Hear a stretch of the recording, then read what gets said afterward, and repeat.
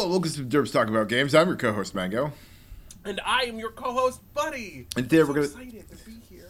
Today, we're going to talk a little bit about WoW Patch 9.1, what it contains, what it kind of doesn't contain, and stuff around that.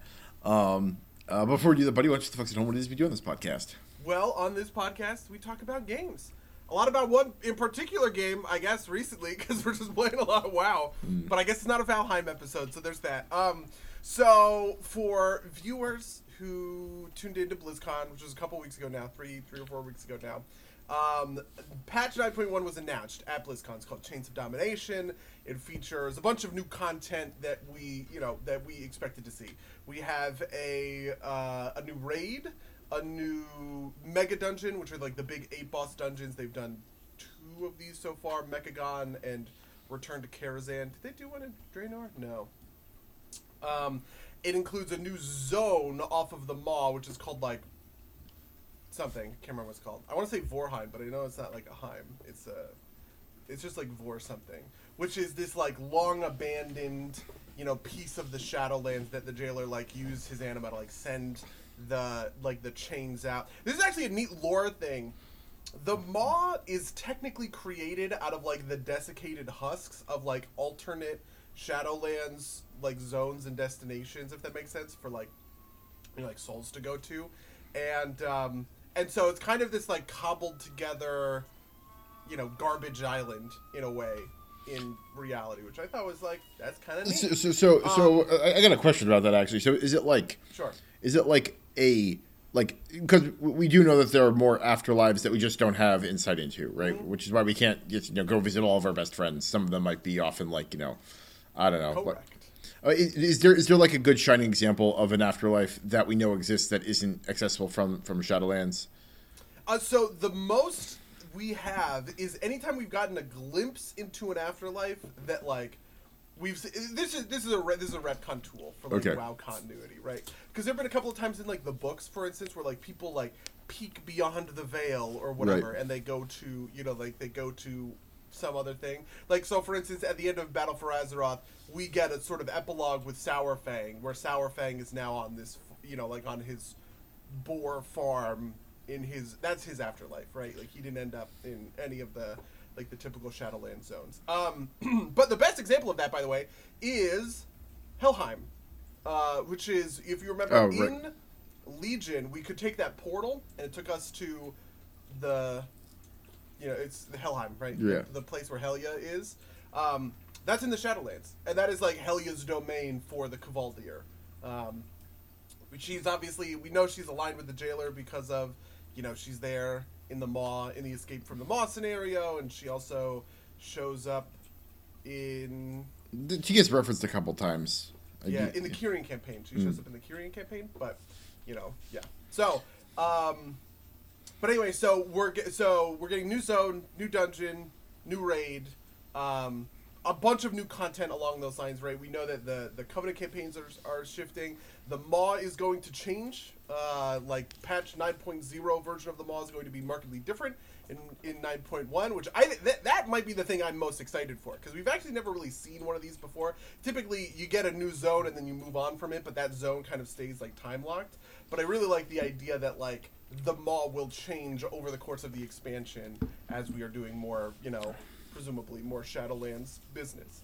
But one thing that we did not get was systems, right?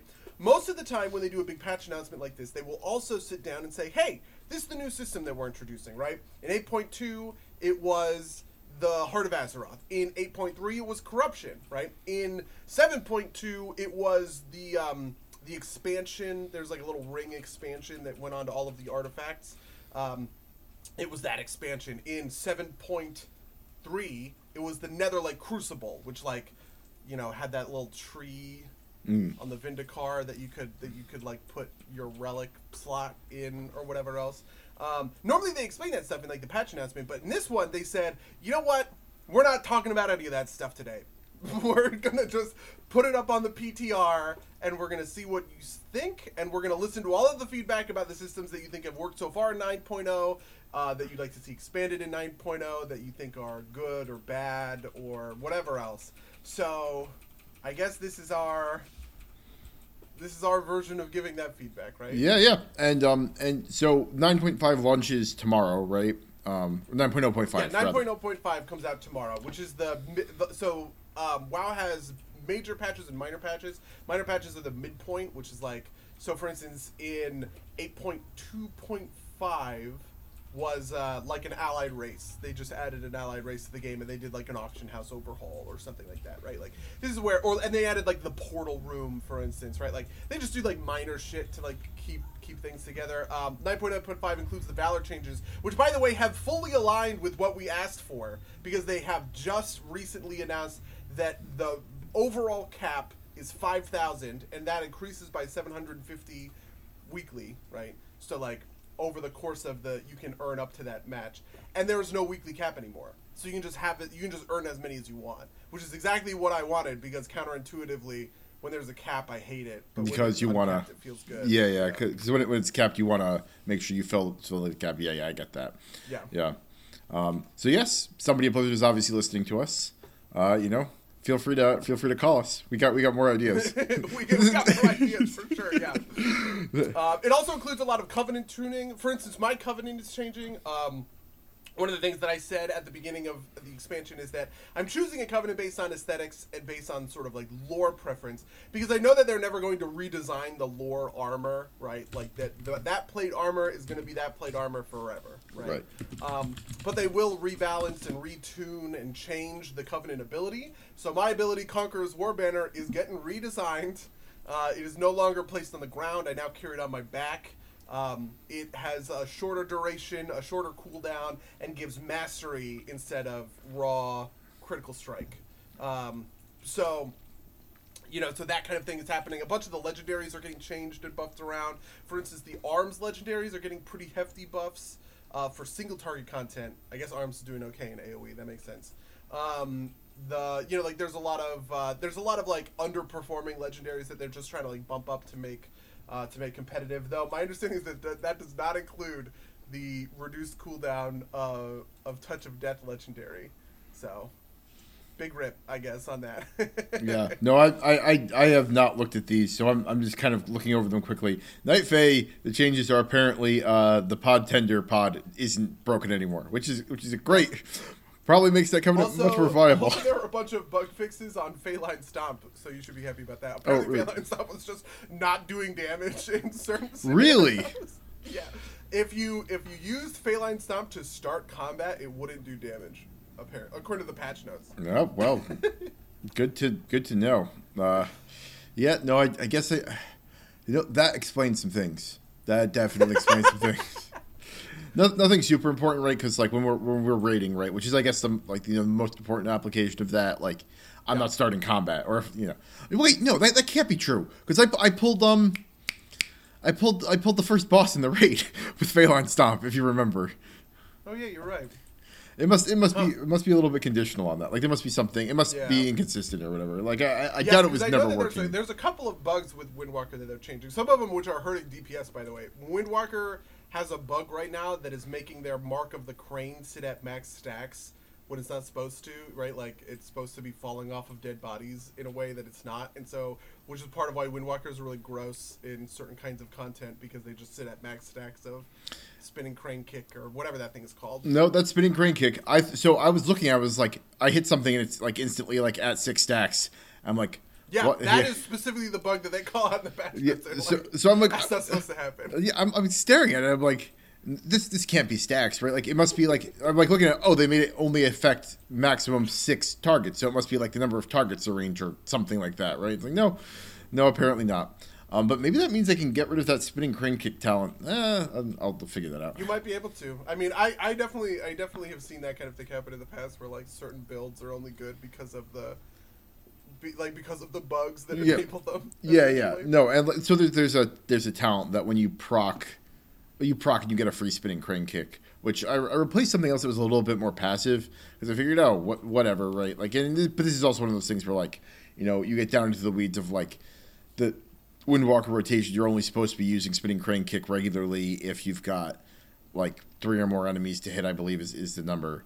But this explains why when I'm like staring at freaking logs, it's like, you know, the top parsers all have like 15 to 30% of their damage coming from spreading Cankrick. I'm like, what's happening, right? Like, why like, am I not like, am I supposed to be proccing more? Like, what's it?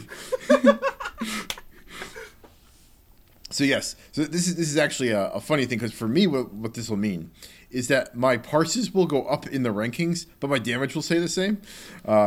It's 'cause That's true. They might reset the parses, actually. They'll do this sometimes on balance patches, where Warcraft logs will make a hard break and say, like, new parses starting today. They haven't, as far as I know, they haven't done that all expansion. Which means that, like, you are competing against, like, not just all of your own parses, but, like, every Windwalker that has been raiding for the last 4 months, which affects the rankings, like, quite a bit. I actually got a couple 100% parses yesterday because I was running low-level mythics with a friend to carry him. And and so, like, in mythics, it will track your parse by the percentage of the key. So it's like, what do arms warriors or what do demonology warlocks at this key level tend to perform like? And the answer is, when I'm in there, they tend to perform at 100% because nobody who's as well geared as me goes into those. Yeah, right. You know, that was the thing I was considering, right? Because one of the guys we raids with, shout out to Merak, right? Is the one that like parses super high on like his rogue. Mm-hmm. Yep, yeah, Merak. And I think part of that is like he's the only one that like plays that spec, right? Yeah, Assassination was the worst spec in the game, and he's been playing it since the beginning. This is also why I'm the number 2 Necrolords Arms Warrior worldwide, because there are just no other Necrolords Arms Warriors. I think there's a total of 10,000 over in North America. But you know, I just don't think a lot of those. I bet a lot of those are like alts or not pushing high level content in the same sort of way. Yeah, I'm gonna have to look at these changes at some point just to see, because I see that like Azuin's battle gear and Shadowhouse might got upgrades, but not much else. I desperately want that Touch of Death to be like more relevant than it is. Although I don't know how you do it. Yeah, it's hard to balance that Touch of Death legend, because like, what else can you do? Because like you can't really make Touch of Death like do more damage in a way, or like maybe, I don't know. Well, maybe this is a good place to talk about 9.1 systems changes, right? Like, what would you like to see if you were to buff that legendary or to change that legendary? Yeah, see, I don't know, like, you know, maybe you can open, like, maybe you can do it at the beginning of combat too, right? Like, just because, like, just so it has a little bit more is a little bit more relevance in raid fights. So fail chimes in, you know, casting something lowers the cooldown of Touch of Death by X amount of seconds. So that's like a neat idea, but like it's already down to a minute, right? And that's like super quick. And you know, that would make it better for like mythics. But it's not like a minute. But it's not like, so. Like I have Colossus Smash, right? It's 45-second cooldown. Yeah. I use that multiple times during a fight. I'll use that 5 or 6 times over the course of, you know, a 3 or 4 minute fight. That is different than Touch of Death, because Touch of Death you functionally can only use it once. Yeah. In a raid fight. Yeah. And it only hits for like a quarter or a third of the damage. Like, what if Touch of Death became a more conventional cooldown that you could just like do all throughout an enemy's? Is 30k damage every minute too much damage? Probably. Well, it's not 30k. Well, like let's say that like it works like it does right now, and you could still get that, like, you know, skill out that last one to get the extra damage on it. But it's like, I think it's like 15% of your max health if you're. Oh no, it's not 15%. It's 30% of your max health if you're just doing it and they're not below your health level.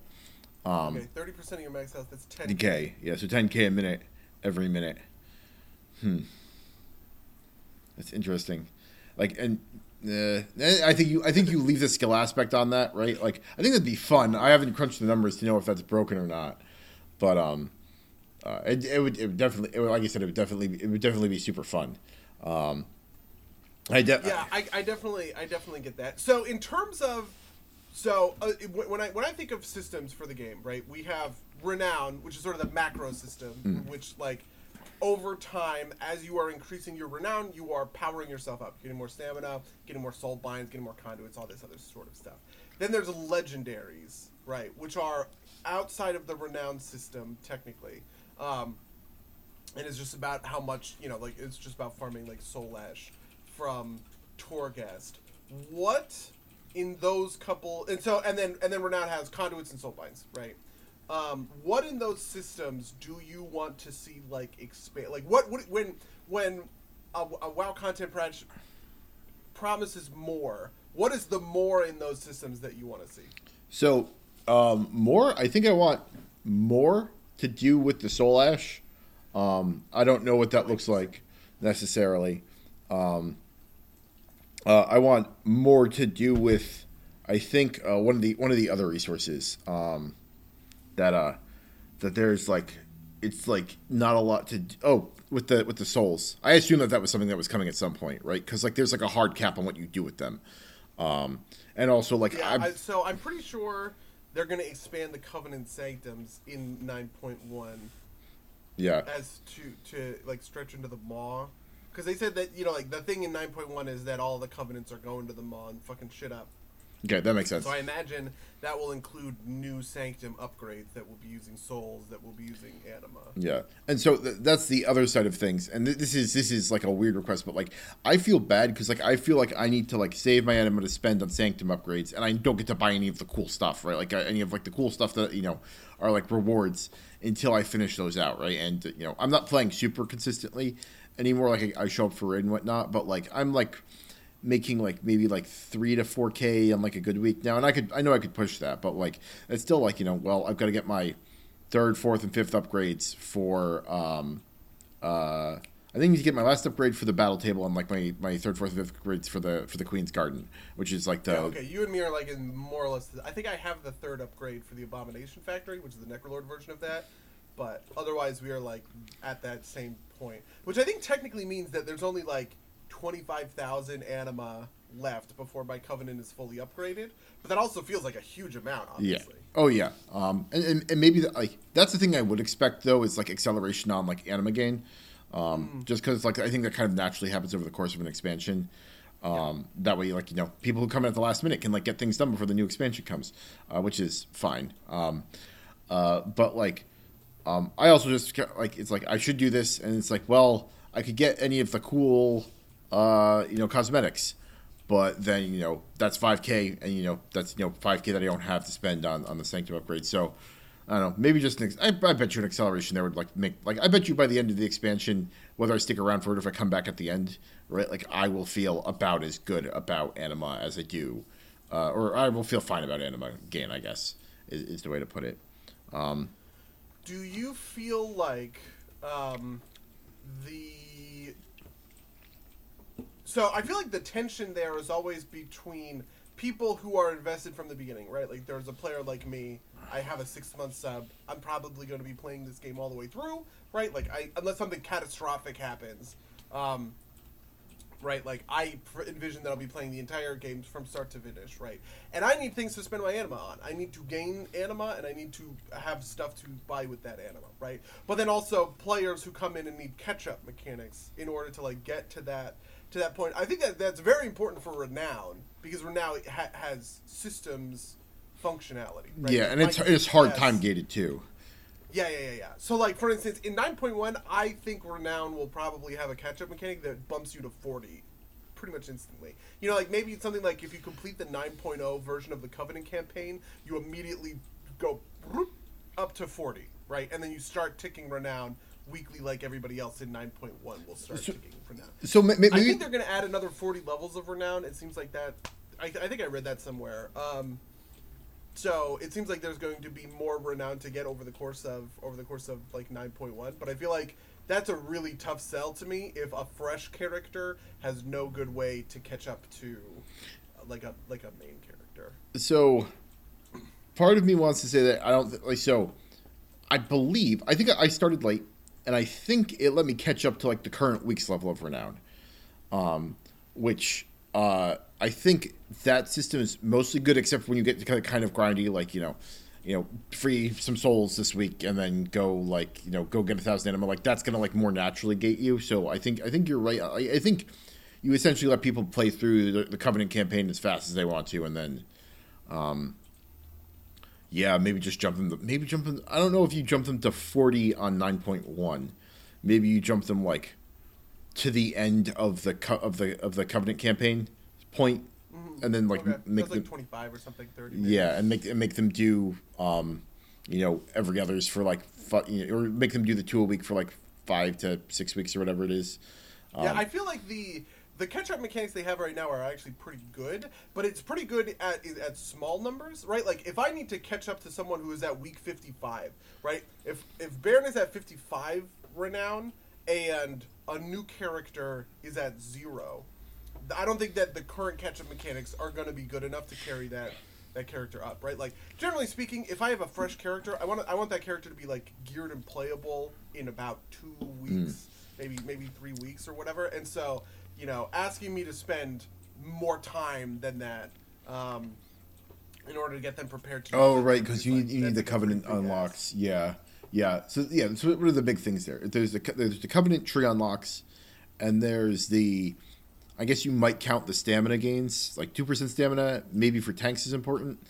I think the other things, though, aren't super duper important, right? Like Yeah, I mean, the cosmetics and stuff, that doesn't matter. Yeah, and the battle table, like right? Once the Soulbind trees are fully unlocked, I think that it's Yeah. fine. I think maybe that's probably the way to do it, is you jump forward the Soulbind trees. You find a way to jump forward the Soulbind trees so that people can jump into it, right? It was fine when everybody was gated, because everybody could only be at a certain point. I don't think it was ever too much to ask somebody to catch up to the end of the Soulbind trees.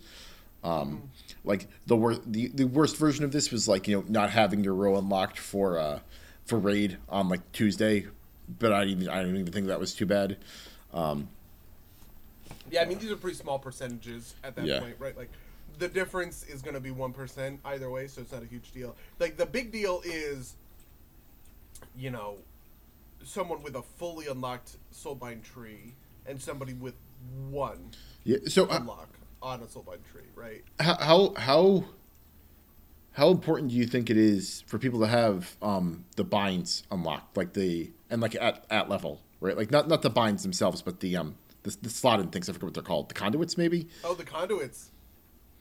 Pretty important. I mean, my conduits definitely contribute a good amount of DPS. I would say maybe like 2 or 3% of my DPS probably come from conduits. I've been obsessive about the conduits just because I want to be, and Right. So how important is it to have like a level 160 conduit versus a 226 conduit, and like how far along that gradient do you have to be before you're like reasonably competitive? Because I can't actually that's tell. Really interesting. So like I'm trying to just put it in math terms of like my own conduits. You know what's funny is I actually have logs. I can like take a look at logs and we can kind of see some of this stuff. So for instance, on Bairn in a typical, let's like look at a typical raid.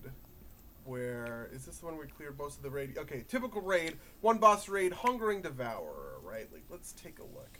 So I was there on Bairn, 77% DPS. I got 36 cat. Okay, so I have one conduit at item level whatever the base is, like 158, right?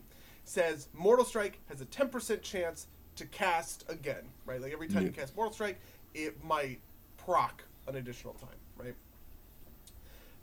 Most of my damage, about 20% of my damage, comes from Mortal Strike over the course of 36 total casts. And the difference between the base level is 10%, and that scales all the way up to 16%, which is 6%. Or sorry, 1 out of 6. So 1 out of every 10 casts at first, then 1 out of every 6 casts, which is actually a pretty marked difference. Like, that's a pretty big difference if you look at 36 casts. That is 3 extra Mortal Strikes for a total. The average hit is 6.7k, right? So that's an average. It's an extra 18k damage, like total damage done. But with 6 casts, that doubles, right? And it's an extra 30 damage. So that's actually pretty. That's bigger than I would have expected, I guess. Yeah. No. So that's important enough, but like maybe not. Yeah, I feel like you have to boost people up to like some base level of things, or like make them easier to get, right? Like maybe like or like to get to some base level. Like I don't actually remember super well like because like those base levels just kind of like happened, and I got them, and then it's only been these like last kind of like 187 I want to say up, like 187 to 220 to 213, or not 187 to 200 to 213 have been the ones where I've been like farming them off of out of the maw, using the mechanics there because they don't have a super good reliable way to get them in the wild, as it were. Because the world quests, yeah, you basically can't get them in the wild anymore at that point. Yeah. And maybe part of this is everybody gets like a full set of the base ones. That way you don't have to go like hunt them down initially. And maybe a better way to target those conduits that like up to a certain level, right? Like, you know, increase something you can buy from Venari, maybe that's like increase a conduit to like a base level. So yeah. You increase it up to 200. You would still need to, bring it up a certain ways there. That's pretty typical. Normally in patches, they bump item levels by a set amount. In BFA, it was always 30, right? So it was, the next raid would add 30 item levels, and then but that brought up the bottom too, right? So normal dungeons got bumped by 30. Normal raid got bumped by 30, right? Like everything all came up together, if that makes sense. So that would put, and let's assume now they're doing it by 13, so it's 26 technically. That was like 2 raid tiers in Battle for Azeroth. So if everything gets bumped by 20% by 26, the current level of normal dungeons is 158. So that brings it up to 184. Like pretty naturally. That's what a mythic level dungeon is right now. So the mythic level dungeon will now become a normal level dungeon in terms of item level, and you'll just sort of walk up. That makes sense to me. Yeah. It would mean that the bottom level should be 184, I guess, instead of 200. Yeah. No, that makes sense to me. So I talked about the things that I wanted. But do you have any big ideas for what you want? So I think I just want new options more than anything else. I'm not necessarily looking for like a deepening of some of the options that we already kind of have, but I would like to see, like, I feel like they should add a new legendary power for like all of the classes or like all the specs or whatever. I feel like they should add more conduits.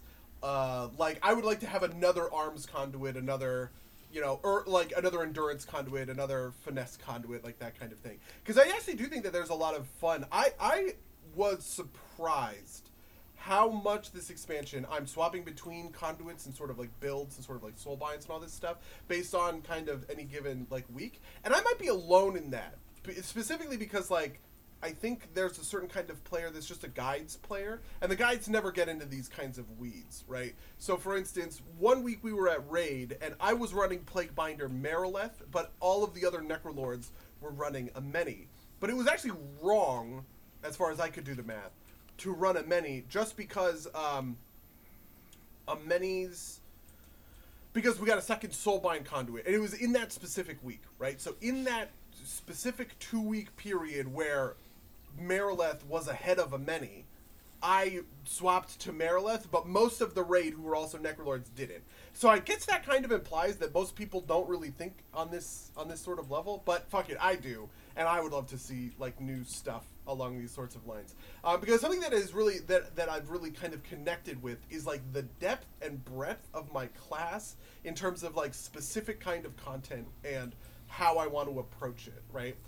For most of the expansion, I was running a very specific kind of build, but I was sometimes going an execute build. I was sometimes going a more like smooth single target build. I was sometimes going kind of like this thing. I think most people have like an AoE and a single target understanding, but this is like even more so than that. It's like, okay, well, let's do single target, but a single target that's focused on execute, right? Let's do single target that's focused on smooth damage over the course of the experience. Because if I want to, I can create, and this is actually the highest DPS version of my class right now. I could create the execute version of the build, which includes soulbinds choices and conduit choices, and it meaningfully affected my gameplay because I was taking different talents. I was approaching the fights differently. And I was using some stuff that I just like, I just don't know that anybody else cared about this. Like, it was pretty Necrolord specific based on how like the banner worked and stuff. But it was very finicky, I guess, to set up this version of the character, right? Like this build and getting this build off, and I eventually like kind of like moved off it. But now I'm in Mythics, and I'm kind of alternating between a Ravager build, which is pretty bursty, right? In that version, I am doing high amounts of burst AoE DPS every 45 seconds, which is when Warbreaker Ravager is up. And then between those, I'm pretty low DPS, which would be like, you know, kind of the difference between doing 6k for this 15-second window and doing, you know, 2k for the intervening 30 seconds between those windows. But if I go the Dreadnought build, which uses Bladestorm, that also has a very high like burst window, but it has smoother damage like overall. And actually the burst windows themselves are fewer and farther between because Bladestorm has twice the cooldown of Ravager. So when Bladestorm is up, it's doing insane amounts of damage, but my in between trash pull damage, right? Like that stuff is different. And so I like the idea of using conduits and using legendaries and using soulbinds to create interesting like ways to build the character and to, like play the character and still be doing high level DPS. The funny thing is that, to be honest, my DPS is about the same no matter what I'm doing. It's just like small things like, am I hitting the packs I want to hit with Bladestorm because I'm pieced throughout the dungeon? Or one of the weird things about Bladestorm is I can't interrupt. So it kind of sucks to be using Bladestorm in an interrupt-heavy dungeon like Spires of Ascension, where my interrupt might be necessary for any individual pull. And so if I'm just sitting there Bladestorming for 6 seconds, that's actually kind of dangerous, right? And so I guess I would like to see some like different sort of like variety along those lines, especially with the conduits themselves, because I feel like for my class, there's a couple of different conduits. There's an Execute conduit that increases Execute critical strike damage. There's that Mortal Strike conduit that doubles up your Mortal Strike. There's an AoE conduit that says when Ravager or Bladestorm finish, your Whirlwind does more damage. There's the Covenant choice itself, right? So mine is just the Necrolord's War Banner. Is a flat strength amp or whatever. And I feel like I would like to see some conduits that are like finding different aspects of the class to pump up or kind of like emphasize. So for instance, a conduit version of something like in BFA there was a talent, or not a talent, an Azerite power called Test of Might that said, you know, when I use Colossus Smash, I gain, and I spend Rage during Colossus Smash, I'm gaining a big strength, like I'm gaining like a big amp of strength at when the Test of Might ends, right? It gives me a certain amount of strength for every rage I spend during Colossus Smash. I actually kind of like those sorts of, you know, like that sort of a mechanic as a way to differentiate itself from the more general, like, Mortal Combo just smooths out my damage overall because I'm always casting Mortal Strike over the course of a fight. And so something that is about like big burst windows versus that is like that's an interesting sort of choice for me. Yeah, no, that makes total sense. And what you're describing is kind of like, we've talked about this before, but like, you know, getting WoW to the point where it's balanced enough that you can make these choices based on preference, and like rather than like, you know, having to be like a slave to the meta. I think you're right about the guides player thing. I wonder how much value this has to the player base, like.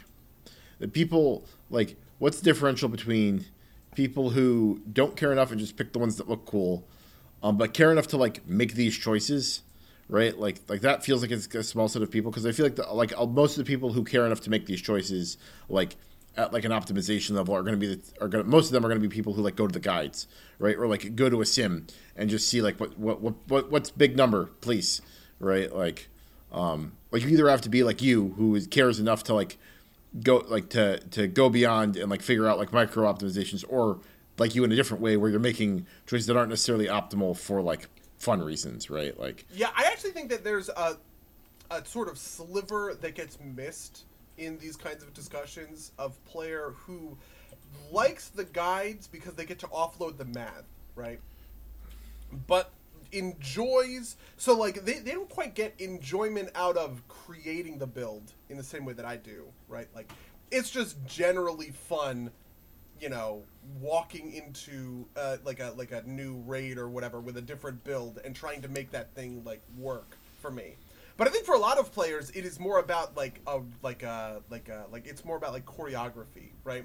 It is someone tell me the dance moves, and I am going to master them, right? I am going to if you give me all the best stuff to learn, there's still actually a lot there's like a lot of like it's execution mastery. Yeah, exactly, right? Like I mean, and this is something that I'm still not amazing at. I have problems on a rotational level that probably tank my DPS in bad ways, right? Like, letting a dot fall off or something like that's right. Bad. You shouldn't let your dots fall off. You should be re-upping your dots in the window to whatever they call that, the pandemic window, where you can re-up your dots. You should be casting abilities on cooldown that are like something that I do all the time in ARMS that fail. I will understand and will also yell at me for as soon as I explain this. Is I will sometimes take overpowers over Mortal Strikes because I don't want the Mortal Strike to proc an overpower. So just to explain the way that this works, for an Arms Warrior, Mortal Strike costs 30 rage, right? So generally speaking, all of the guides will say, keep 30 rage in your bank so that every 6 seconds you can hit with a new fresh Mortal Strike. It is the strongest damage. It's the strongest damage per rage you're going to do until an execute phase, right? Just keep it. But we also have an ability that says, for each rage you spend, you have a chance to reset the cooldown on overpower, right? So, if you are in a situation where you have a global cooldown coming up, and you have both Mortal Strike and Overpower to press, right? The technically correct thing to do in a holistic sense is to press Mortal Strike, because over time that will be correct. But if you press Mortal Strike and proc an Overpower, it would have been correct to go Overpower, Mortal Strike, Overpower, just based on the way that right. That works. So it's kind of gambling, and sometimes you lose that gamble. You hit the Overpower, and then you use the Mortal Strike and GCD late, and then you don't get the refresh, and you just sit there for another 2 GCDs, like gaining rate, and you're just like, well, you can't win them all. But like sometimes it does work, and that stuff like feels, it feels like it pays off. It feels like, I'm like outsmarting I'm outsmarting the rotation, but very rarely are you actually outsmarting the rotation. No, I know how you feel. I know how you feel about this kind of thing too, right? Like, I mean, I've got like I think I've talked about this on the cast before, but like the moment I came back to the game, I like my muscle memory instantly came back. I started like dialing in the attacks in the way that I always was. And there's some stuff that's like wrong about that, right? Like stuff got patched in different ways, and like the big one for me is according to the Icy Veins and the Peak of Serenity, which is like the monk specific site. The way you're supposed to do it is you're only supposed to like the chi gainers and the energy spenders only have high priority if you're about to cap energy. And so my worst things are like Fisting of Fury and like having way too much energy at the end of it. Right, like having like wasted energy ticks at cap. Oh, because Fist of Fury lasts for like 2 GCDs. Yeah, right? yeah. So if you cap out on energy, you are then wasting the energy that could have then gone into more Tiger Palms or whatever. Yeah, and another part of that is also like instinctively pressing Tiger Palm. I'm supposed to be pressing well, the big one now is like Invigorate or whatever it's called, because that's like a thing that no one ever that never in the past was used. It's like a half GCD spell that like heals you for a little bit, but like it gives you 1 chi and it's cheap. Anyway, the other interesting. Yeah, the other big part. I didn't know that was in the thing, but yeah. The other big part of it, and that was actually the single biggest thing I think that I had like a couple of weeks of like very good progression in terms of like how I was doing already, and that was part of it. Was like properly interweaving that, because like the chi efficiency is high. The other big one, and this is a real big one for me, is that you're only supposed to like prioritize those chi or energy spenders when you're almost capped at energy. And like I will also, like, there's like a couple conditionals there, but like I have like, so like in my mind, like you do Tiger Palm, Blackout Kick, Tiger Palm, Blackout Kick whenever like you're like at the bottom of the pool. And technically, the right thing to do there is, if you're not Captain Energy, is you like blackout kick something else to proc combo strikes. Like for me, that's usually like Chi Wave, and then blackout kick again if you have the Chi for it. But I will very often just like press Tiger Palm out of kind of like rote memory, and like these are like very small optimizations. But I think that this is kind of like, you know, the difference between you know, like the goods and the greats. Although maybe it's just because I haven't been spamming fucking crane kick, because that's what you're supposed to do. No, I know. Actually, this is what I think is so compelling about WoW.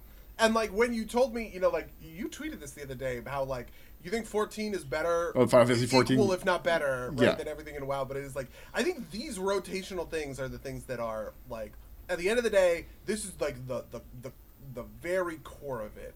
It is the neutron star at the center of the solar system of like the massive amount of gameplay that WoW supports. It's just like how interesting it is. Like, man, in Raid, I pay attention, and the rate at which I'm making these decisions is like insane in a certain sort of sense. Because like, so another thing that I do that's common, because Arms Warrior is all about managing your rage. You never want to cap on rage, obviously, but you also want to save enough rage in the bank to be using your Mortal Strikes every 6 seconds, right? So the typical rule of thumb is that you only use the filler rage spender Slam whenever you're above 60, right? But that does change technically, like based on what talents you're going. So for instance, I'm also running Rend, which costs 30 rage and is a bleed, and I want to have also 30 rage in the bank for Rend. So at any individual moment, like between GCDs, I'm paying attention to where my Rend cooldown is at, and what the Rend up on a target looks like. I'm paying attention to where my Mortal Strike cooldown is at. I'm paying attention to my swing timer, because I'm going to see, am I going to hit a swing and get more rage before my next GCD happens? And then I'm paying attention to where my overpower procs are. I'm obviously paying attention to all of my big cooldowns. And then I'm paying attention to my filler. Like, is this the correct moment to use Slam? Yes, no, right? And there are some times where I opt into decisions in that whole tree that are, it feels like these are taking place at like light speed, right? Because in between a GCD, 1.5 seconds, I'm going, okay, Mortal Strike is up in 3 seconds, and I don't need to refresh Rend, but I don't have an overpower proc to spend, so I think I'm going to risk it on Slam because I see the swing timer is going to hit before my next GCD, and I'm pretty sure I'll get enough rage off of that to add to my current level of 38 rage to then put me above the 60 that I would need. And right, like, and that's to condense that much decision making not only into the 1.5 seconds, but into the 1.5 seconds where I am also like, the seeds for Artificer are coming out, or whatever, you know, like all of whatever. That's not even talking about any of the raid mechanics. I think that's like an immensely compelling experience. Yeah. And like, if I were to ever explain to somebody what makes WoW raiding and like high, you know, like, and like mythics and stuff like super, super fun, it's like those sorts of interactions, right? Like where you are analyzing and making decisions about each individual button press at this like insane, you know, like at this insane sort of rate. To that end, though, I do think that there are like really interesting choices that are kind of like offered by conduits and also by legendaries. But one of the things that I think is interesting is that like, so conduits and legendaries do sort of the same thing, right? Both of them sort of like spice up your build in the way that you approach like the game to a certain extent, right? For instance, taking the Touch of Death legendary changes your like a focus of your power, however much that might be. It's probably only a couple of percent, but whatever. From things like, you know, Blackout Kick and Fists of Fury to Touch of Death. Whereas taking the Zuen legendary might do the opposite, right? Where it's like, okay, well now part of my focus is when am I dropping Zuen for this huge haste amp that I'm going to get during the course of this, versus, you know, whatever, any other individual legendary that's like rotational, if that makes sense. But one of the things that's interesting about legendaries is legendaries are flat, where conduits have to scale, right? So the Mortal Combo conduit starts at 10%, but it scales up to 16% capped right now, and presumably up to 18%, 19%, however far it's going to go in the future. Which does sort of make me think about how I would, as a WoW designer, look at a conduit and look at a legendary and say, this is a legendary effect and this is a conduit effect, right? Because in a certain sense, that Zuen legendary that you're wearing could also have been a conduit. Or like the Touch of Death legendary could have been a conduit. It could have been Touch of Death reduces the cooldown by 48 seconds, and then by 52 seconds, and then by 56 seconds, and then by 60 seconds, for instance, right? Yeah. Rather than just the flat 60 that's on the legendary. And I wonder if there is something like to the decision making behind that like design ethos that is like part of these like 9.1 discussions. Yeah. Just as a quick correction, it's not by 60 seconds, it's to 60 seconds. It's from 3 minutes to 60 seconds on the legendary. Which is great for you know, like I definitely have fun with it in Mythic Plus, but like I think you're right? Like, can you build that? I think part of the problem too is that the kind of static abilities on the Covenant or on the Covenants are a little bit too important. Like, they're overridingly important. Because I like Burrs. Like, I have the bottom of my tree. There's an ability that basically throws out like a damage, right? And that doesn't give me the second attack conduit, but it does so much damage, right? Like I have heard this, by the way. Yeah. That Nia's Burrs is like really gross. Funnily enough, I actually also use a Soulbind ability over a but. So the interesting thing is that I don't think Nia's Burrs is an interesting ability. Oh, it isn't. It's so passive. It's entirely passive. Yeah, but so the ability that I'm using right now on Bonesmith Hayermere is it's a proc, and it says when you land 10 critical strikes, your critical strike chance is increased by 18% for 10 seconds, right? And that has a 60-second internal cooldown, right? So this can only proc once every 60 seconds. So at the end of those 60 seconds, you're going to create a new timer. One of the neat things about being a warrior is the way Whirlwind works is Whirlwind technically hits 3 times. So for any individual Whirlwind hit, right, any of those could be crits. So compared to something like, in a certain sense, like Monk, right? Well, I guess Spinning Crank Kick also works this way, so it's not different. That's just a Fury. Like, what's I'm trying to think of like a good hard hitting class that doesn't do something kind of along these lines. Maybe a good example is like Destro Warlock, which is like pumping a lot of damage into big hits with Chaos Bolt, right? There isn't a lot of like incidental or like bop kind of damage.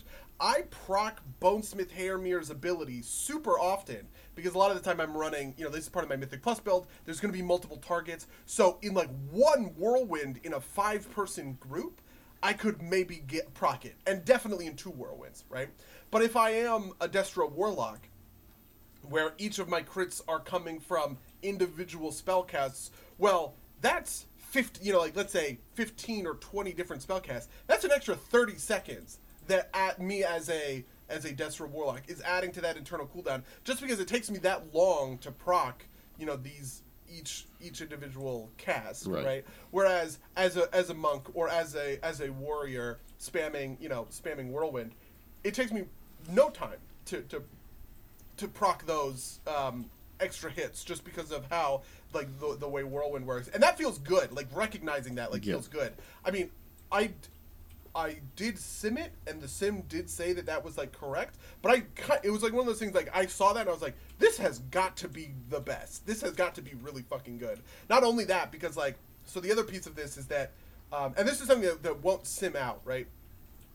In the mechanics of a Mythic Plus, right, like a lot of the time there's a little bit, you have like these little gaps of downtime, like between a pull or whatever, and so being able to start a pull like relatively fresh, which would like include this ability, right? So I could start with Warbreaker, Ravager, which are both on 45-second cooldowns, and then proc into 18% extra critical strike at the top of a trash pack, because like the internal cooldown has reset between pulls or whatever. That's really gross, because now not only am I taking advantage of the 18% crit, I'm taking advantage of the 18% crit in my previously, you know, determined burst window. So I do think that those sorts of interactions are really interesting, and Nia's Burrs, for the damage it does, is intensely not interesting. It is incredibly boring because it just procs. Right. I mean, the same way.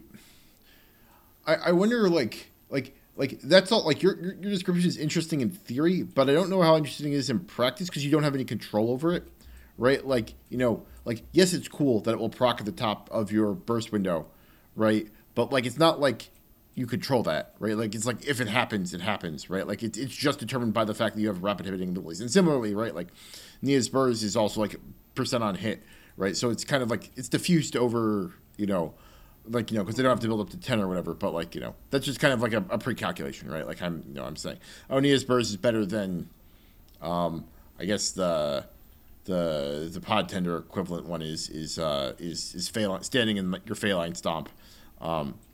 Like more bonus for standing in Phalanx Stomp, if I remember correctly. And there's also a couple other ones like passing versatility back and forth.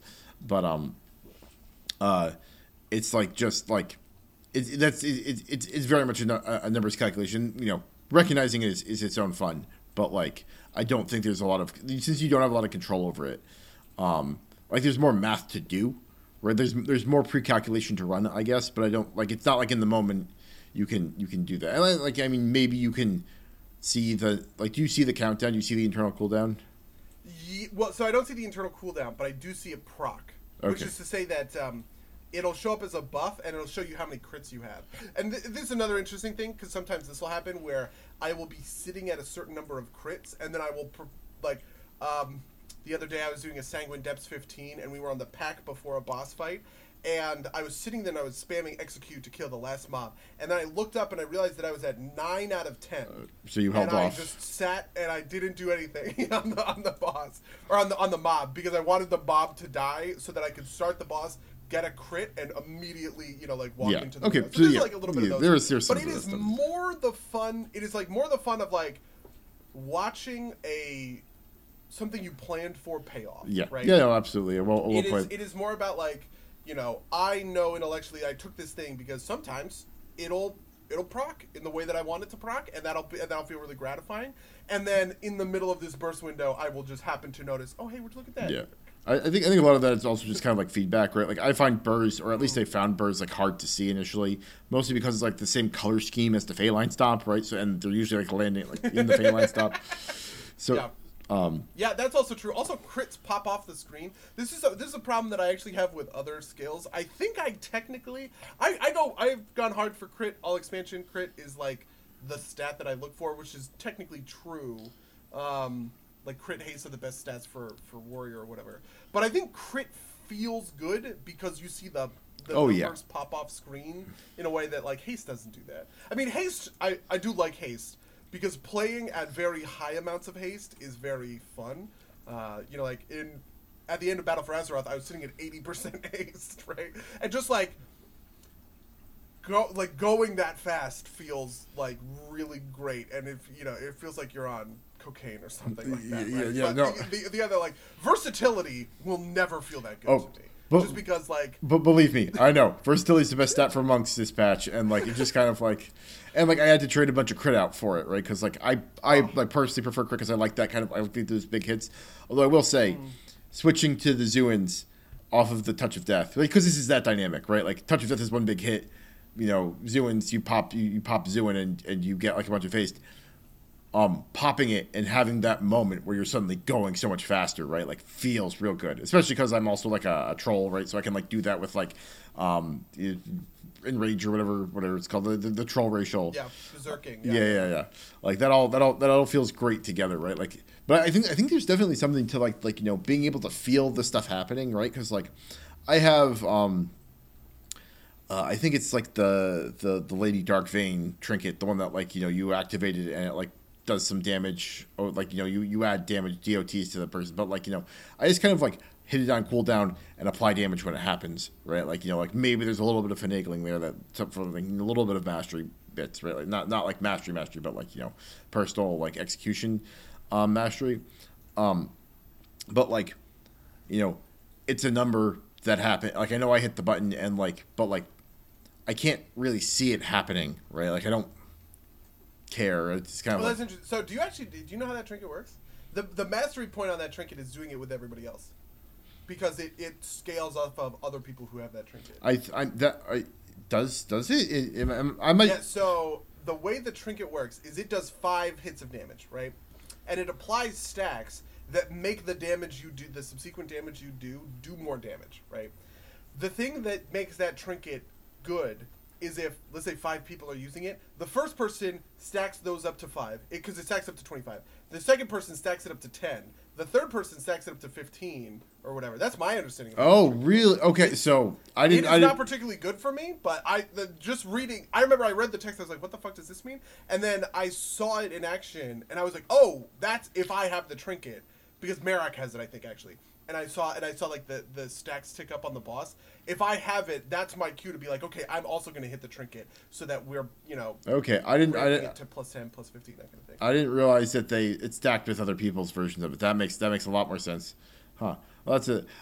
Regardless, right? Like I think the point still kind of holds though, right? Like because like absolutely right, like there's like that moment, but like it's not like I'm feeling those numbers, right? Like it's not like they're popping off in a certain way. I think this is a kind of hard thing to do in raids anyway, just because like your numbers are like combining like there was a moment during like one of the earlier expansion shows like they could just like tick down the health of the boss at like a constant rate and none of us would probably notice, right? Like in aggregate we'd notice because like everybody would be clearing the boss at the same time, but like you could just like tick down the health of the boss by the average item level of everybody in the raid. There were allegations of that in Legion actually. Really?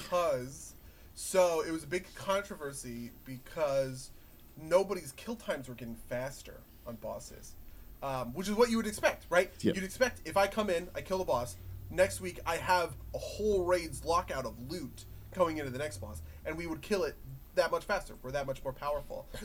It turned out to be just a balancing thing, like with the way the bosses were working, right? Like there were only certain sorts of damage phases or whatever, and like the bosses needed to be nerfed in such a way that you actually started to see those kill times like ticking down. But yeah, that was like a not like a real thing. That was like a dumb thing that people conspiracy theorized about. But it absolutely matters. And I think it's partly because like WoW has to give you damage for poor play up to a certain percentage, right? Yeah. You have to like 70% of your damage has to be brain dead, essentially. Yeah.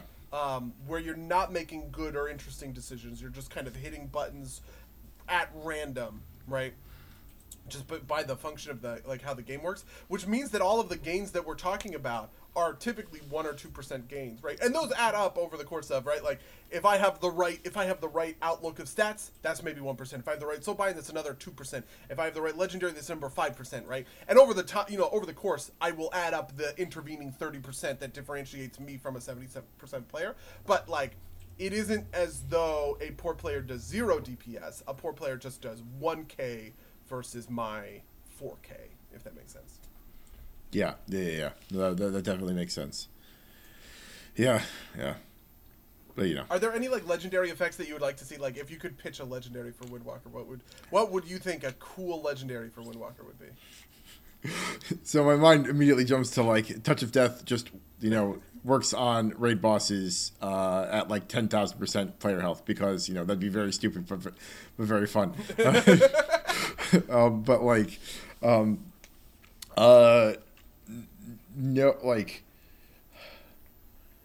no, just because I can't think of like off the top of my head I can't think of something. Do you have one in mind for? Not off the top of my head. I mean, maybe I do. I don't know. There were a couple. I was thinking about Torghast powers, right? Like if I could have a Torghast power that is currently in Torghast and bring it out as a legendary power, what would I do and how would that look, essentially? And so something I was thinking is one of my favorite Torghast powers is one that says that like when you Mortal Strike, you have a certain % chance to cast Whirlwind. I think I would really like that legendary power as an AoE focused legendary power that spices up the rotation. Because one of the things that sucks about the current way that ARMS is built is the AoE is super bursty. It's all about your burst cooldowns, and the rest of it is just spamming more Whirlwind mostly. You're not really using Mortal Strike. And I think I would like to use like the idea that I'm now using Mortal Strike because it has a 30% chance, a 50% chance, or whatever percent chance to proc a free Whirlwind just to spice up that rotation would be nice. I don't know. I definitely think the single target legendaries are all there. Three of the arms. Maybe it's all 4. It's Exploiter is single target, Enduring Blow is single target, Battle Lord is single target. What's the last one?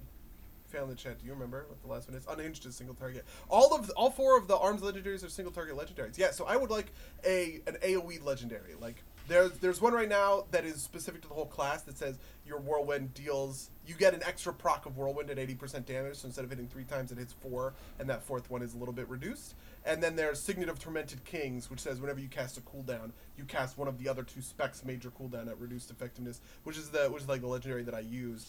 And that's very good, obviously, but I don't know. I feel like that I wish there was like another cool thing I could do in an AoE, like in the AoE rotation. That I don't know. Yeah, no, I would say like I'm not a huge fan of like real like, and none of the monk legendaries like really feel like super fun to me. Right? Like I like the Touch of Death one, but like it's also like not super interesting, right? It's like I kill something instantly, which is fun, but like it's not like it's not like super interesting gameplay. And like I said, the Zooms one is fun just because like it's fun to hit buttons real fast every once in a while. But like I don't know. The only thing I can say is that there's one that like I don't like. There's one that like zooms you with your Tiger Palm to your target, and I hate that. Like I hate it whenever it comes up against a power and Torghast that I have to take. Like I absolutely despise it. So. Yeah, I'm trying to think about like other classes. A lot of classes will have like cooldown reduction ones. Like Assassination Rogue has one that says like for the energy you use, you reduce your cooldown. There's a Fury one that's sort of like that. And I wonder if that would be fun. But the thing is that's hard to do with that is for arms, one of our capstone talents is called Anger Management, which says every 20 rage you spend reduces the cooldown of Blade Storm and Warbreaker by Colossus Smash by a second or whatever. And those things like hit critical mass pretty quickly if you use them in conjunction, obviously. So it's like, okay, well now every 20 rage you're using reduces your cooldown by a second, and every, what would you like, overpower reduces the cooldown by a further second, and now all of a sudden you're dealing with a 20-second Colossus Smash cooldown. Maybe that would be cool. Maybe that would be fun. I also think that the most interesting legendary in ARMS right now is Battle Lord, which is a proc that says they're changing it to Overpower tomorrow, but it says right now it's Slam, right? Your Slam has a 40% chance to reset the cooldown of Mortal Strike. That is the legendary that affects me the most. Like, I recognize having that legendary up more so than I do any of the others because, like, obviously, my priority thing is to hit Mortal Strike on cooldown as often as I possibly can. And so it makes me pay attention in a way that I don't normally pay attention because I know Mortal Strike comes up every 6 seconds, right? That's the cooldown, so I'm kind of like prepared for that. But now every time I cast Slam, I have to be prepared. Holy shit, Mortal Strike just reset, let's go, kind of thing. And I think that those sorts of legendaries are probably the most engaging in an active sense, right? They make me care the most. I wouldn't want to carry this in the open world where I'm not thinking and I don't want to think about these kinds of things. But like in a high intensity like raid environment or whatever, hell yeah, I would like another legendary on those sorts of lines that like really makes me think or consider or whatever, right? I guess for monks that would be like Blackout Kick or Tiger Palm have a chance of resetting. So Fury maybe. So that would be the thing. Like Shao's Might is apparently getting patched tomorrow, but it reduces the cooldown of all of your brews, and Windwalkers get like Fortifying Brew, right? So like, which is not it's not like it's not super valuable. Like my top use for Fortifying Brew is to give me more health so I can Touch of Death earlier. So it's neat. That's actually funny. Yeah, this actually also hurts because there's another legendary, probably the legendary that I want to go the most is Misshapen Mirror, which says Spell Reflect lasts longer and applies to the nearest member in my party. Because if there is anything I like doing, it is Spell Reflect shenanigans, right? It is learning the cool shit in all of the dungeons and all of the raids that I can Spell Reflect. And so the idea that I could tell somebody like, okay, stick on me, we're going to Spell Reflect. The one I just learned the other day, at the end of The Other Side, there's the thing where Muazala shoots a beam across half the platform. I can Spell Reflect that, which is it negates that entire mechanic, basically, right? And so being able to tell somebody, just stick close to me, I'm going to hit Spell Reflect, we're both just going to sit and DPS the boss, not worry about this mechanic, right? Or there are other mechanics. One of the cool interactions with Spell Reflect, I actually did it in the raid the other day. I can Spell Reflect the ads, because the ads are a spell that the boss casts on us, and I had Spell Reflect up, and she targeted me for the ad. and that put the ad right on. It actually put the ad dot on her instead of putting the ad dot on me, which is like that's a really sweet interaction. But like it targets randomly, so like I can't guarantee it, and so like I wish I had the ability to use Misshapen Mirror to like do those kinds of shenanigans. They're used to Misshapen Mirror actually used to be the best. It was the best legendary they had in all of Shadowlands because it applied to the whole party. But then they very quickly realized that was really gross and broken because like hitting Spell Reflect and giving everybody not just like the ability to ignore a mechanic, right, but also the ability to because it's just a flat 20% damage reduction for magic damage incoming. It's just like that was like broken. Yeah, no, I've been trying to get my mind around diffuse magic because it's like it's a similar effect. It transfers things that are already on you instead of Spell Reflect. It like reverses something incoming, right? Yeah. So Spell Reflect, I have to beat it, right? If it is channeling on me, most of the time Spell Reflect won't. Unless it has like sometimes it'll have like an end of thing effect. So for instance, in Theater of Pain, there's the one where she sucks your soul out. The end of that is a big damage. She'll do like a ton of damage to you, but I can Spell Reflect that damage. Okay. Whereas most of the time you need to Spell Reflect before they cast the spell, and sometimes that's just a crapshoot, right? Yeah. So. Yeah, the diffuse magic, I think it has to be on you, and then it will transfer it back, which is neat. That is neat, actually. I didn't know that was a thing. Yeah. That is super neat. I think the number one thing that they have done to make me like really invested in the game is adding Spell Reflect to like regular like all warriors, because it used to be a prod only thing. And I cared a lot about it. I was really good at using Spell Reflect in BFA, but now I'm using it as a DPS. It just feels like that much cooler because when you're a tank, it's a part of your DP, like your defensive rotation. But when you're a DPS, like it's like utility, basically. Yeah, and so like the difference, like in raid, I can't use diffuse magic like you do, like you use Spell Reflect because like you can do things like Spell Reflect and like intentionally trigger a mechanic. Like I can't do that. So like it's got less utility in that sense, but it's it's still neat, and it's something I'm learning because I had the passive one for a long time because it was less buttons to hit and I felt overwhelmed when I started in. So I've been slowly building up my mastery, but. That is something that I have found pretty funny is that over time I am putting more buttons on myself. I specifically did this for Gondar in Demonology. I'm going a different build in Demonology than the Demonic Portal build now, and that requires just using a lot more buttons. But like as I have gotten better at that class, I've gotten better at using the additional active abilities. Well, we're way over our Yeah, we are way over time. So tell me all about your week, I guess. Yep. So the big things I did this week are I watched all of WandaVision, which we will be talking about next week. So nothing. Be prepared. Yeah, be prepared. Nothing. I'm not going to say too much. I'm going to say that I think it was good, but not great. And we'll talk about it more next week.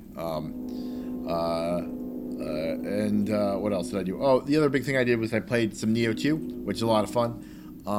Feels easier than the first one. Like Nioh is, if I don't know how many people are familiar, but it's basically like Dark Souls if it had a baby with Diablo and like was big weeb shit.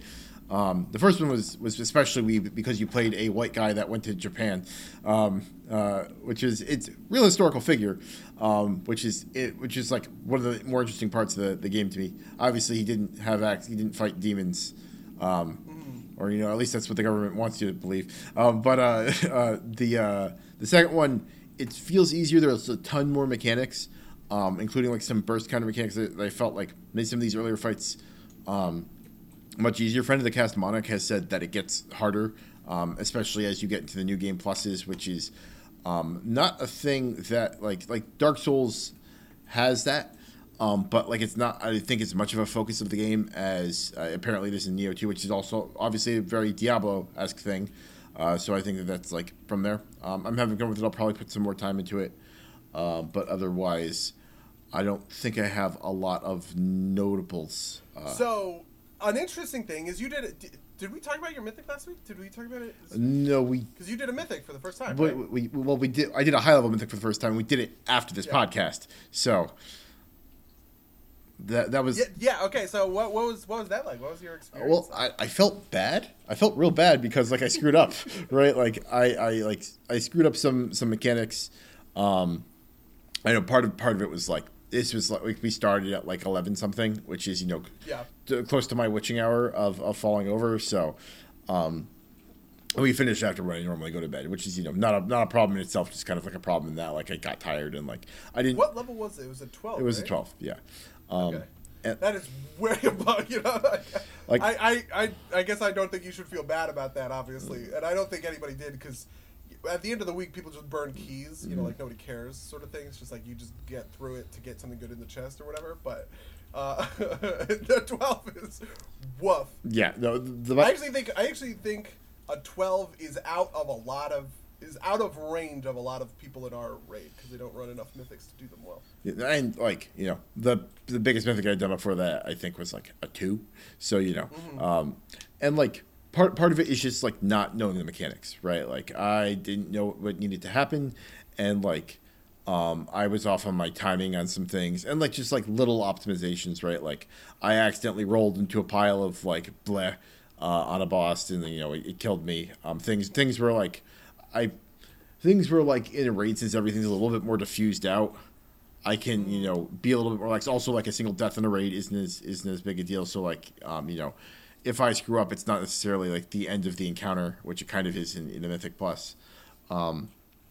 Definitely interesting, and definitely a thing that I thought was fun, but not a thing that I know if I care enough to devote the time to get good at it. Essentially, right? Like, Yeah, definitely. and this is interesting, right? Because like I would definitely jump in and play with people on like something a little bit more moderately level. Like if people are burning keys and they don't care, right? Like whatever, I'll jump in. Like I feel like I've got enough that like we can get through it, and like you said at the end of it, it's like I was expecting that to take over an hour, and it took us like maybe like half an hour for I think it was Mist of Tuna Scythe, and so like I think I've got enough base confidence to like hit kind of that level.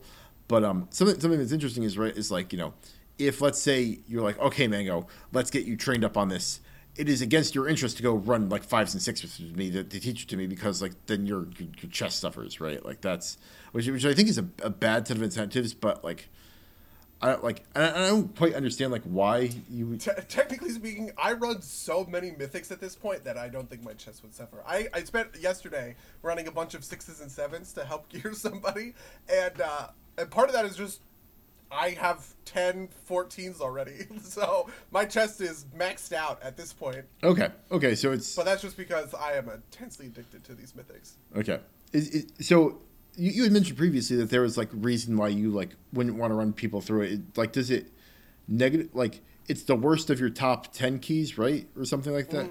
Okay, so like if you were in between stage, where if you were at like 11 keys, then you would or if like you a couple of weeks ago I was running 10 a week. I wanted all 3 options in the chest, and so I was and so that then I was pretty hyper about like not doing bad, like I wouldn't take anything under my level basically.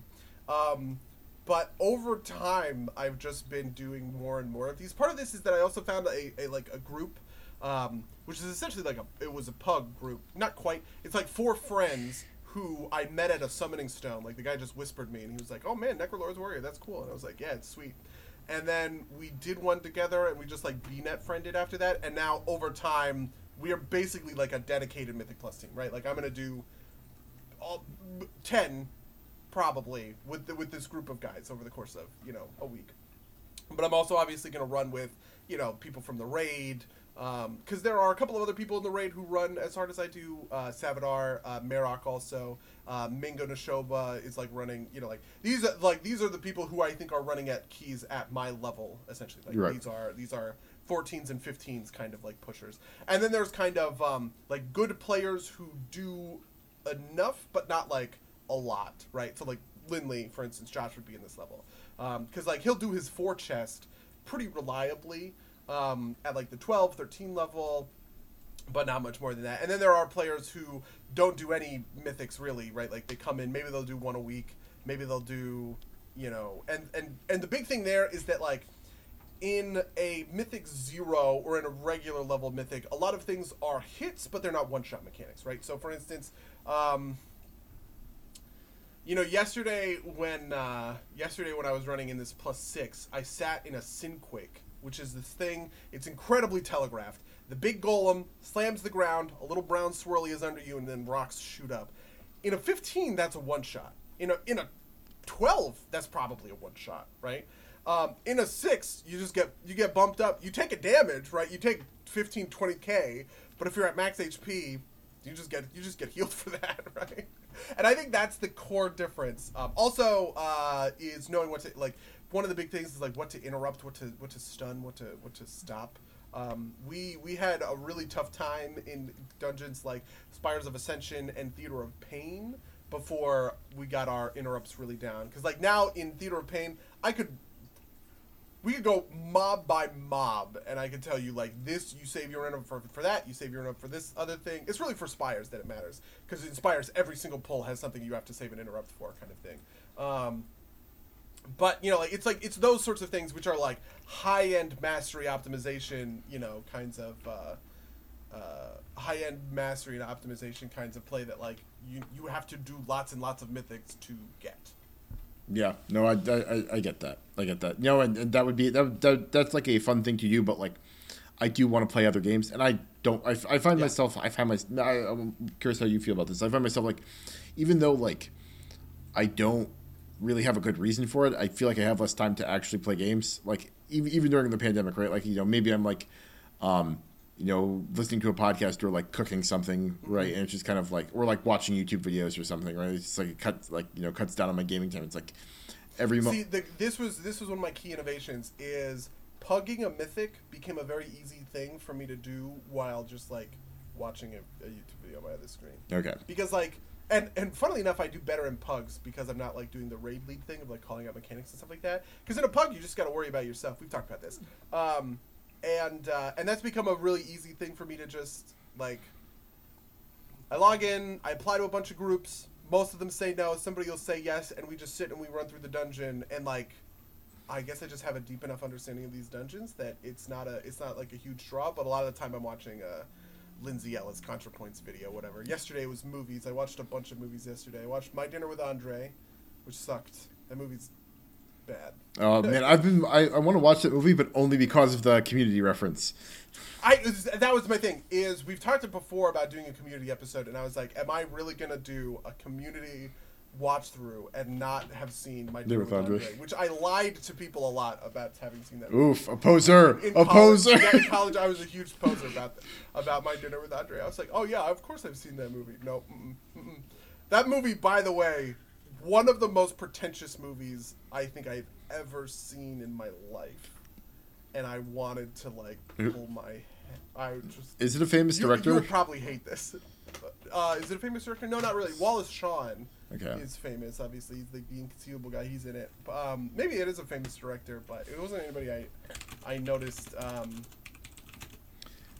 off the top of my head. I think the big thing with My Dinner with Andre is just like it is literally just sitting down and talking to somebody, right, for 90 minutes. 2 hours, actually. It's a little bit longer than that. Let's see. Louis Malle, who is a French filmmaker who did nothing I recognize at a glance except for My Dinner with Andre. So. Yeah. Oh, wait. Oh, my God. He did the Jacques Cousteau documentary. Okay. That's probably what he's famous for. But anyway, yeah. I also watched Battleship, which was a very dumb decision, because that movie is really dumb. But it was actually dumb in a pretty interesting way, because they actually implement as plot mechanics the mechanics of the game Battleship, where you can't see anything, but you're like hitting points on a grid. And I sat there and I was just like, I cannot believe we spent 90 minutes of like filmmaking getting to the point where they are playing the game Battleship in like the plot of this movie. Is it like a convoluted like excuse for it, or is it just kind of like pretending like that's the way that real battleships work? No. It's a convoluted excuse for it. So what happens in Battleship is aliens show up. They put a big dome over Hawaii, basically, right? And there's only one missile cruiser, and later, and this is a huge spoiler, I'm sorry to spoil this movie for you, they take the USS Missouri, which is like the biggest battleship the United States has ever made. It's a museum now in Pearl Harbor. They take it out of being a museum and fire it up with a bunch of World War II veterans, and I'm not fucking joking. They actually do it. And what happens is the enemy spacecraft are also behaving like ships. They're along the water or whatever. But if they get too close, the ships will just blow them up because they have super crazy advanced alien weaponry. So the only thing that they can do is stay out of the ship's sight range, right? They can't. Oh, and they're also radar invisible, obviously. And so they tap into this network of tsunami buoys, which are like buoys that like measure displacement in the water to warn of a tsunami. And they take those buoys, they make a grid out of those buoys, and then they use the displacement of the water from the alien spaceships as they move through the waters, hitting those buoys, to show there is a thing here. And then they shoot into the grid. So they go like, oh, you gotta hit, they use like, it's like Roger 6, I think is the grid, and they shoot at Roger 6, and then there's a guy who goes hit or miss based on whatever information. That doesn't actually make sense, actually. That's probably a plot hole now that I think about it. Because if they're out of sight range, how is he going to confirm it's a hit or a miss? But, that's how that works. It was fucking stupid as shit. It was so dumb. Speaking of...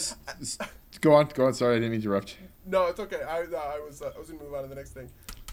Speaking of stupid movies, if you remember a couple of weeks ago, I said I watched Goodfellas for the first time, right? And I recognized Ray Liotta, but I didn't know what from, and I figured out later it was from Hubie Halloween, which is like the worst movie I saw this year. Yeah. Well, that's Ray Liotta. Yeah. But the other thing that I watched all the Austin Powers movies, which at this point read like this is not my take. This is a Patrick Willems take, where he basically pointed out that like if you watch Austin Powers now, it reads like satire of the current generation of filmmaking, right? Specifically because in the third movie, it's revealed that Dr. Evil and Austin Powers are secretly brothers. They've been brothers this whole time, right? And that is a plot twist that was unironically used in a real James Bond movie, Spectre, which came out in whatever year that fucking came out in, right? That I think we may have done a podcast on. I don't think so. So it is a thing that parodied a hacky, dumb trope 20 years before the thing happened. Right, but obviously it's because it's supposed to be like also a parody moment of Star Wars, right? Like no, that's what I know. So it is. Well, it's kind of a parody moment of Star Wars. But like the fact that Austin Powers, who is a gigantic spoof of James Bond, right, and then a James Bond movie uses that, like it's I don't know. I was just so I am curious. Watching those movies now, like, do you think they could have been made now? Because it's been a long time since I've seen them, and like they were like kind of like 90s, early aughts raunchy in a way that like is kind of frowned upon in the current age.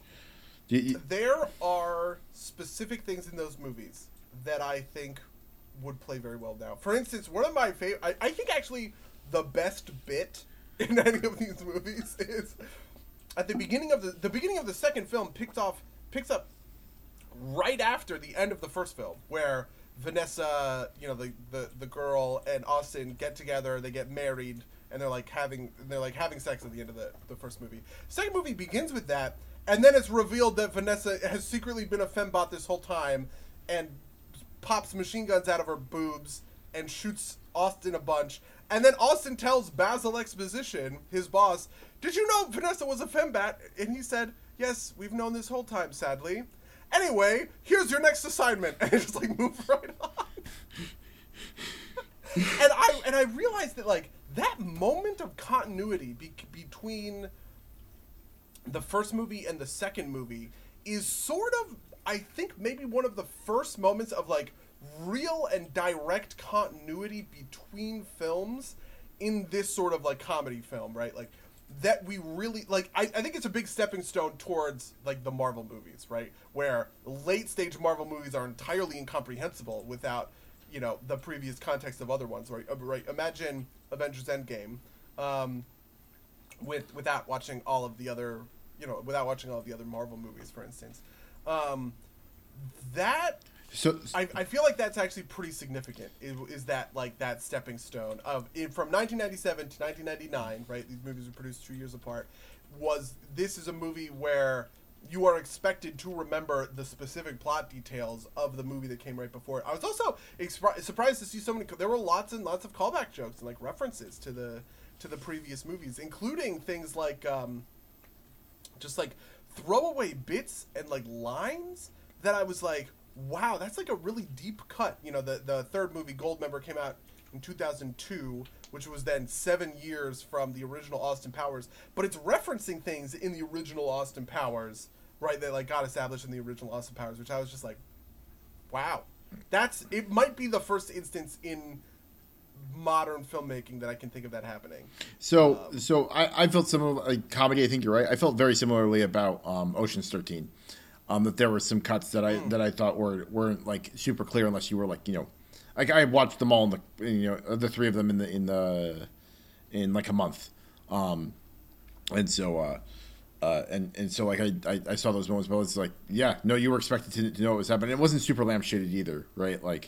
The big one in Ocean's 13 is the villain from the second one shows up in the background. The camera does this thing where it like zooms in on him, but like they don't explain why he's there, right? It's like if you didn't remember him from 12, right? Like you wouldn't know. You'd be like, what is this? Like the camera's obviously panning to this guy for a reason. Then he does like he has like a bit piece at the end, but like very similar. Oh. Nope, yeah, that is absolutely true. And like my previous Rosetta Stone for this is the Lord of the Rings trilogy. Like I think the most important movies of 21st century cinema are probably the 3 Lord of the Rings films because I think that was the thing that proved to kind of the Hollywood business that this kind of thing can work. That audiences are smart enough to comprehend it, right? Like that we can go from Fellowship to Two Towers without really any breathing room. Like people just, if you pick up Two Towers in the middle of it, right? Like there's not a lot of context there, but like the expectation was everyone had seen Fellowship, and they had, and then the expectation was everyone had seen Two Towers, and they had for Return of the King, right? But it was really interesting watching Austin Powers and being like, oh man, this is like 3 years before Lord of the Rings, 4 years before actually Lord of the Rings, that they were like doing this kind of thing and just expecting you to understand it. I think the other example obviously is Star Wars, by the way, which is probably like the very, very beginning of this. Star Wars, Indiana Jones a little bit, but not that much. A couple of other the second Indiana Jones is a prequel, right? So like you theoretically never had to see the first one, right? Like other than and there's I really I'm just assuming they're there. I guess I haven't seen the Indiana Jones movies in a long time. I just like assume those kinds of continuity. There's not a lot from what I remember, but stretch between them. Yeah, like but obviously like the gap from A New Hope to Empire, and then Empire to Return of the Jedi. Like those are like real examples of this, and they really like predate 20 years ahead of the curve kind of thing. But for the most part, I feel like movies made in those eras are kind of like one and dones, right? Yeah, and even if they're serials, now, right? Like they're just kind of like right, like I think you're right. I wonder just kind of on your point of the Star Wars. Lord of the Rings is like the first the audience can do this. I also wonder if it's also like kind of like the moment that like being a nerd went mainstream, if that makes sense, right? Oh, I also think that's true. I mean, I think it is a confluence of a couple different things. It is Batman and Robin getting absolutely trashed by fans of Batman. It's the X-Men movie coming out and making making $1 gazillion at the box office. Obviously, Spider-Man is in the same thing. Set a million records. Spider-Man 2 and 3 are kind of all in those things. But really, like, I think that the core of it is the Lord of the Rings, because first of all, the Lord of the Rings is it had that 3-year thing where they shot the whole movie at once. So, whereas if I'm X-Men, you don't end on. I mean, you end on kind of a cliffhanger or whatever. But there's like there's no expectation to shoot a sequel until like the sequel Right. happens, if that makes sense. Whereas Lord of the Rings, they shot all 3 of them back to back, right? All 3 of those movies were shot in a 2-year period so that they would be like built for the franchise, which I think is a better modern representation of how we approach like filmmaking, right? Yeah, because There was always going to be a Spider-Man 2, right? Even if they weren't like filmed at the same time, right? Like we always knew that next one was. yeah, and like Kevin Feige like has planned out the Marvel Cinematic Universe, which is Exactly. And this is funny because we just were talking about Star Wars, and the Star Wars sequels were definitely not planned that way. We're definitely not playing that way at all. Which is funny because, like, if you think about it, the original Star Wars codified this, and then the Star Wars sequels failed at it. Failed at it so miserably, right? Like, But even the prequels are a great example of this. Prequels came out right in this time, right? Phantom Menace, Attack of the Clones, and I would say that they're more episodic, which is why I wouldn't say like the Phantom Menace is the first example of this. Also, there's plenty of time. Phantom Menace comes out, was that 99, and then 4 years later, whereas the Lord of the Rings are pop pop pop 1 2 3. Yeah, and then also the Lord of the Rings won the Oscar, which is that is the craziest thing. That Return of the King won all those fucking Oscars, right? Which is, I think, where, I mean, people complain about movies today and movies in the 2000s and movies whatever. If there are real doldrums for movies, it is the fucking 90s, where it's shit like Independence Day. Like, I mean, Independence Day, it's fun. It's fun. It is fine in a like dumb as rocks way. It is just incredibly straightforward. There is nothing more serious going on underneath. It is just compelling action adventure. Fair enough, right? But the difference between the filmmaking in Independence Day and the filmmaking in, I don't know, what's a modern version of Independence Day? not the new Independence Day. Yeah, I'm trying to think. Most of these are bad, right? Like that are in these sort of it's like Independence Day is so contained because it has to do it all in one movie, whereas the Marvel movies can stretch that out a little bit more, right? Like, or even just even Lord of the Rings. The Lord of the Rings movies tell a character arc for Aragorn that takes place over the course of 3-hour movies, which is just like you have so much more time to get into the nuance of it, right? Aragorn, like going from Aragorn, who is very reluctant to accept his heritage, to Aragorn, who is earnestly heroic and saving the kingdom of Rohan because he feels so deeply for these people, to finally the Aragorn that assumes the mantle of the King of Gondor as he is, restored the Númenórean bloodline or whatever else. You know what I mean? Like that is an arc that takes place over the course of 3 movies, which is huge. And I think that is a much more complex story than Will fucking Smith and Welcome to Earth. Yeah. Even good movies from the 90s like Jurassic Park also had very like one and done stories. Yeah. It's interesting because like I'm interested to see how you feel about WandaVision, right? Because like that's like this taken to its like ultimate, you take a Marvel movie and you take all of its context, and then you take one Marvel movie and you stretch it over 9 episodes, which is like, I think it's like somewhere between like 5 and 7 hours, somewhere in there, because like the episodes are like half an hour to an hour a piece, I think. So, well, that's a lot of content. I tell you what. Yeah, and we'll talk about that. Yeah, next week. And that's a good place to end it, I think. So, if you'd like to tell us what you think about any of the things we talked about in this podcast, World of Warcraft patches. This history of cinema, you can email us at subversiveplaygames@gmail.com or podcast@subversiveplaygames.com. You can follow us on twitch.tv/subversiveplaygames where these episodes air live. You can rate and review us on everywhere that you can find podcasts. That's everything I had. Buddy, you have anything else you want to promote? I have nothing else that I am looking to promote. In that case, until next time, dear listeners. Until next time, loyal listeners.